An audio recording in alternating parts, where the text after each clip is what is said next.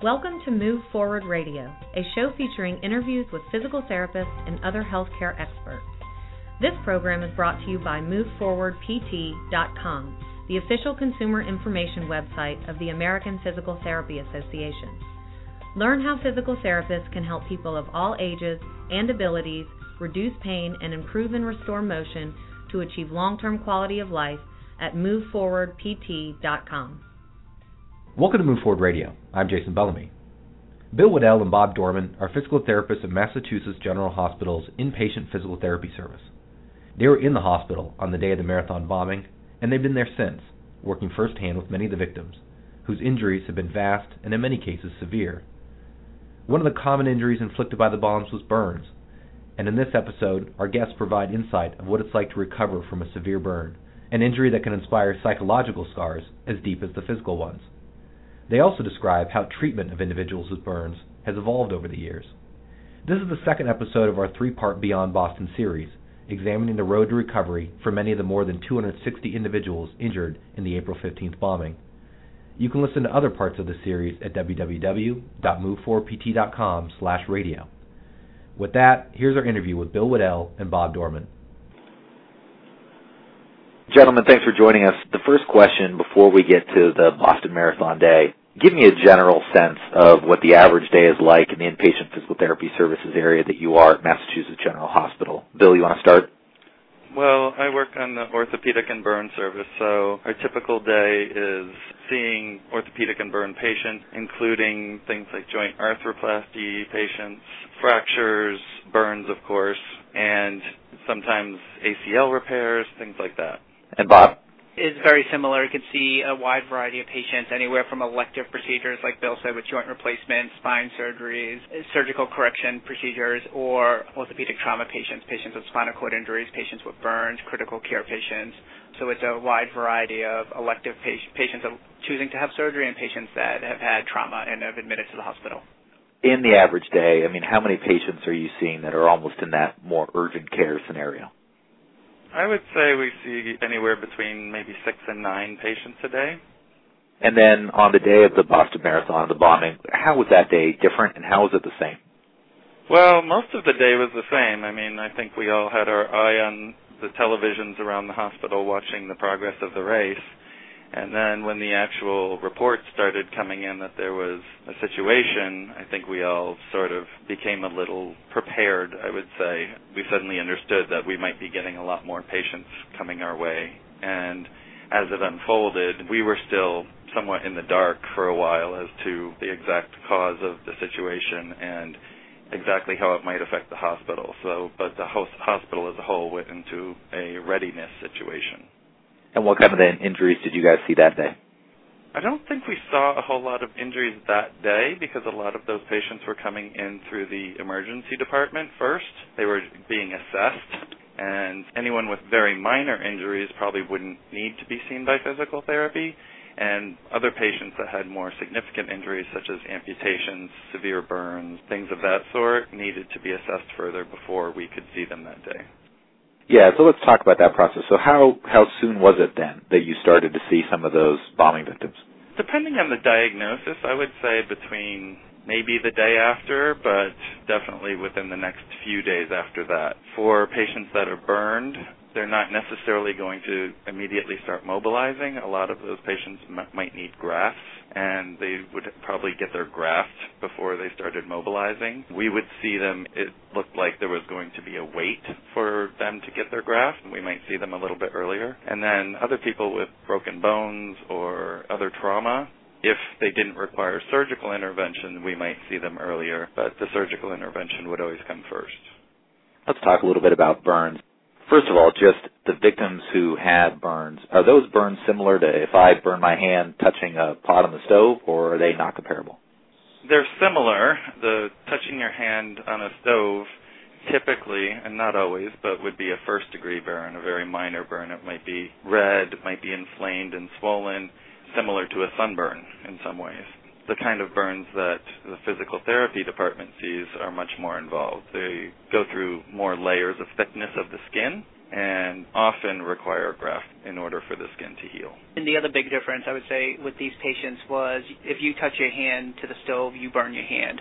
These patients had burns all over their body because of the shrapnel that was within the bombs, and so there might have been smaller burns involving a greater percent of the body, so it wasn't just one body part being treated. Now, that's no different than a patient that experiences an 80% burn from a house fire, but that was one difference about this patient population, was that the shrapnel injuries added something unique to it. So you mentioned the skin grafts, but typically what is the role of physical therapy in treating someone who has burns, especially extensive burns like that are all over their body? What's the physical therapist looking to help the patient with? Similar to most things we do, we're looking for all of the patient's physical and even cognitive and emotional impairments. So things such as range of motion, strengthening, skin integrity, balance, gait. So it's similar to pretty much all patients a physical therapist might see, but the main difference is that one, these burns are very painful often, and usually the donor site that they take the skin graft from in order to cover the burn is usually even more painful than the burn site. So someone might have an upper extremity burn, which wouldn't necessarily require physical therapy, but maybe occupational therapy, but they may have a large donor site that's very painful, meaning that they would require a walker or balance training or something of that sort. Yeah, so give me a sense of somebody who is in that pain, what are the things that a physical therapist could do to try and help them alleviate that pain, either in the moment or in terms of keeping that pain from obstructing their daily living? Well, of course, initially, one of the main things that we would do is to make sure they're pre-medicated before we come and see them. It requires some coordination with the nursing staff and making sure that their pain medication is adequate to at least control their pain. Typically, we're not going to take them out of pain with their pain medication, but at least to get it at a level that's manageable or tolerable.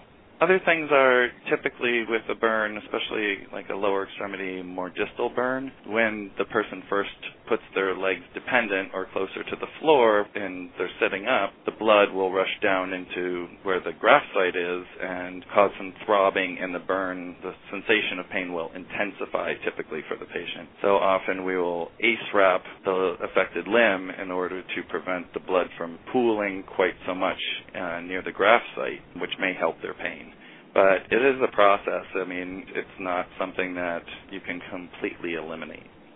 Another big thing that I think we do is we teach patients how to move around, minimizing the pain. So depending on where the burn is, if it's on your thigh, if it's on your back, if it's on your stomach, we teach patients how to move around in their environment, minimizing the shearing across the burn, because that's going to cause more pain. So like Bill said, using pain medication, using compression or ACE bandages, working on positioning, and a lot of instruction as to how to move around in their environment without causing them more pain is really what we're focusing on in the early days after a burn injury.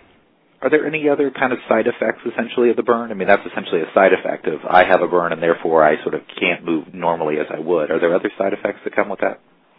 Like Bill had spoken about, a couple of things. If you have a burn over your ankle, you're not going to move your ankle, and your ankle muscles can get stiff and tight. If you have a burn in a certain part of your body, you may get weakness. It can cause pain. There's obviously a large psychological component to this because it's disfiguring. Different than when someone fractures a bone, they don't have the disfigurement that they are now left with a burn injury. So a burn can cause many different deficits, and it really just depends on where it is in the body, how large it is, how deep it is. It's hard to compare patients with burn injuries because no two burns are alike, because it really depends on the location, the depth, the size of the burn, and that really is what impacts the side effect. And then what we do as physical therapists to intervene on. So there are lots of problems that come from a burn, and physical therapy usually tries to address each one of those.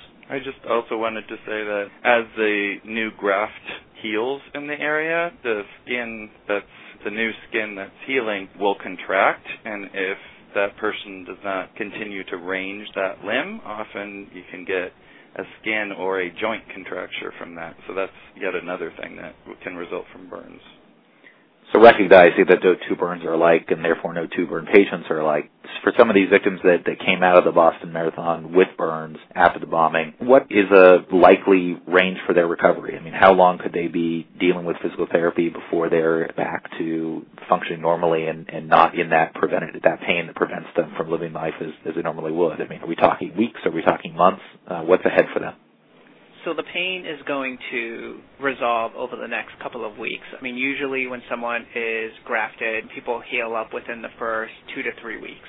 But when you're talking about burn rehab in general, it's a lifelong process. It takes skin up to 2 years to fully heal and mature. And so even though the acute stages are done, patients enter into the subacute phases and the long-term phases where they need to deal with scarring, they need to deal with skin contracture, they need to deal with the cosmetic issues, they need to deal with rehabilitation and working on endurance. Some of these patients and some other burn patients also had amputation, so learning how to live with the prosthesis. But burn injury is something that's a lifelong process, and patients need to always maintain good exercise habits, good range of motion habits, good positioning habits. They need to worry about contracture. The other big thing with burned skin is it's never as strong as healthy skin, so even though someone is healed up, 3 years down the road, their skin may tear or may get injured more easily than someone else that didn't have burned skin, so they're dealing with a lifetime of rehab. Of course, the majority of that rehab is going to happen within the first year. I mean, that's really what I would think. A lot of these victims of the bombing and other burn patients, it's really about a year to 18 months where the majority of rehabilitation is occurring, and then after that, hopefully there's a maintenance program that they're able to carry on themselves.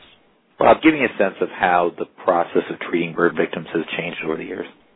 I would say that we have a much greater role today. Years ago, the major focus on burn care was survival. Patients with larger burns tended to pass away. And over the years, the medical management of burns has evolved, and so patients are living with larger burns. And so physical therapy has really evolved in the ability to really restore function. So 10 years ago, a patient with an 80% burn probably didn't survive, whereas today, an 80% burn is rare to pass away. Patients are living with these larger burns, which just means there's more functional deficits that physical therapy needs to work. So I think physical therapy has had a much greater role in burn care today. Because patients are surviving, we need to think about the long-term outcomes of burns, which we don't necessarily know. We don't have that literature that tells us what is the best therapy to maximize long-term outcome. In my opinion, how physical therapy has changed over the years. We have a much greater role in working with patients with larger burns to maintain function and then to help restore whatever function is lost and allowing patients to return to a good quality of life.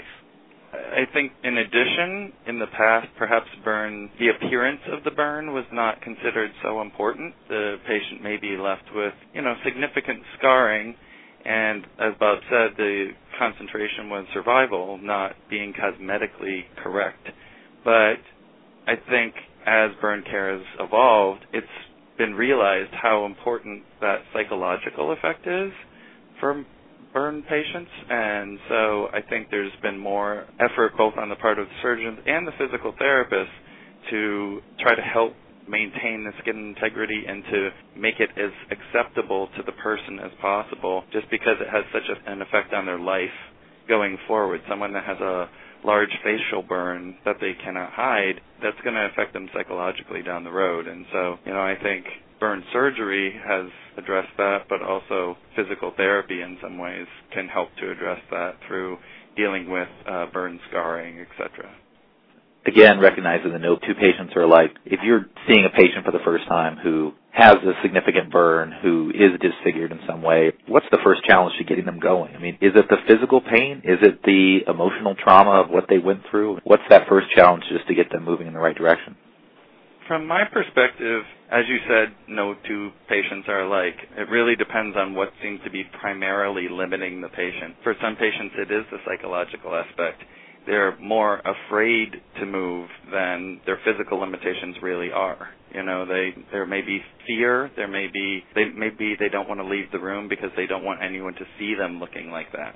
In some ways, it helps to, have all the burn patients on the same floor because they see each other. They realize that they're not the only one going through this. So I think there is definitely a psychological barrier in some ways for many of the patients. Not all. Some have enough inner resources to draw upon that it doesn't affect them so much. But, I think everyone would be affected in that way. I would say the pain is probably a huge factor, especially in the early days. I think anyone who has not had a significant burn, including myself, cannot imagine the kind of pain that they're having from this. And so how do you get somebody who is in that kind of pain to pushing through it because they have to? How do you start that? If you have a significant burn, how do you encourage somebody to begin physical therapy? people are in significant pain, but I think the entire team, the doctors, the nurses, the physical therapists, all work together to control that pain. So there are lots of things that can be done through medications. There are surgical techniques. There are surgical interventions that can be done. There are dressings that can be put over the burns to decrease the pain. So patients are in significant pain, but we control that pain first, and then we progress mobility. And the entire team comes together to ensure that the pain is at a level that allows patients to mobilize. Because if someone is in excruciating pain, they can't mobilize. No matter what we do as physical therapists or the doctors do, they're not going to be able to mobilize. So the first focus is to do everything we can as a team to control that pain, and then work with the patient within their own comfort level. And every patient is different in terms of their pain tolerance. Some patients can work with high pain levels and others can't. And so we find that level, and we find, because early mobility is so important in long-term outcome, we work as a team to control the pain to allow the patient to move. I just wanted to say also, I think any pain consult service would tell you what a multifaceted impairment pain is. I mean, there's a whole branch of medicine dedicated to pain. And I think, as Bob said, the whole team comes together. Part of that team is a psychiatrist and a social worker who, pain and anxiety go together, very linked in many cases. And dealing with patients' psychosocial issues and or psychiatric issues, including acute anxiety from the situation, even that helps to decrease pain. As you guys have seen some of the victims of the Boston Marathon bombing, do you come away with any indelible images either of those patients or that experience, what it was like to be on your side and to see those victims come in? I mean, I do. I mean, I think it was a surreal week. Like Bill said, the day that it happened, I don't think was too different for us. Certainly the hospital was on ready state, but the patients were just being medically stabilized on that day. So physical therapy didn't have a great role in managing the patients on that day. But just through all the events that occurred over the week, and especially on April 19th, I think it was a very surreal week. I can remember treating some of the patients that had more minor injuries of a fractured bone and treating them in the hospital while they were watching on TV the events that were unfolding on the 19th of chasing the suspects. And so it was just that aspect of it was very surreal for me, but it also gave me a better awareness of understanding blast injuries. I mean, we don't get a chance to work with many patients with blast injuries as in terms of the military injury and things like that, but the shrapnel injuries, the blown eardrums that happen with blast injuries, the significant psychological component that occurs of strangers being around the patient. I think that's what I take away from that was really unique to these patients, and that really will stick with me for a long time, and hopefully I never need to treat patients with blast injuries again in the future, but would have a better understanding if I did. I would also agree in terms of the diversity and scattered nature of the injuries. That was what struck me the most, because it was a blast injury and there was shrapnel involved. The injuries were not localized to one area. They were spread across the body, and so the patient's primary issue may have been a leg wound, a burn wound, or a fractured bone, but they may have had other injuries which prevented or made care more difficult. A lot of patients were also burned on their upper extremities, so it was hard for them to use a walker or crutches or anything because they couldn't put weight on their hands. So you always think there's an answer, and there is. We figure out how to treat those patients, but it does become very challenging when the wounds and injuries are so scattered. Maybe this is an unfair question to ask you to generalize in this nature, but in your experience, did the victims come away more emotionally scarred, psychologically scarred, physically scarred, or was it really just this twisted mass of all those problems? I feel like it totally depended on the patient. Some patients seem to be coping well with the situation. I'm sure it's traumatic in any situation like that. I remember back years ago when 9/11 happened, it wasn't in our city, but it affected everyone psychologically in some way. And I think this just even brought it closer to home, that this kind of thing can happen anywhere. And as I said, some people coped very well with it. Other ones had a very difficult time coping with that fact, or, may have various feelings which made it difficult to cope. Guilt, because other people they knew were injured worse than they were. So I really think it came down to the person, the state of mind they were in at the time, and, probably their baseline personality before the injury. And I don't think I can speak to any of those patients specifically, but I would just say any patient that undergoes any type of trauma, I think, has a lasting psychological deficit, whether it's a house fire, whether it's a car accident. They all have a lasting impact on patients, and I would say what was really different, it wasn't about those patients that week. It was just the entire hospital was different. The amount of security that was in the city, the entire city was different. And like Bill said, recognizing that it can happen so close to home and seeing it firsthand, I think all the patients in the hospital probably were impacted. All the staff in the hospital were impacted by it. But I think the traumatic outcome, the psychological outcome of any trauma is true for any patient regardless of the cause of the accident. You each alluded to ways that you had an experience as physical therapists that you hadn't had before, saw things on a scale or specificity that you hadn't seen before. Personally, though, did you come away changed from this experience in any way? Initially, I would have to say that I was a bit traumatized by the whole thing. It's frightening, and it sort of shakes you to your core when something like this happens so close to home.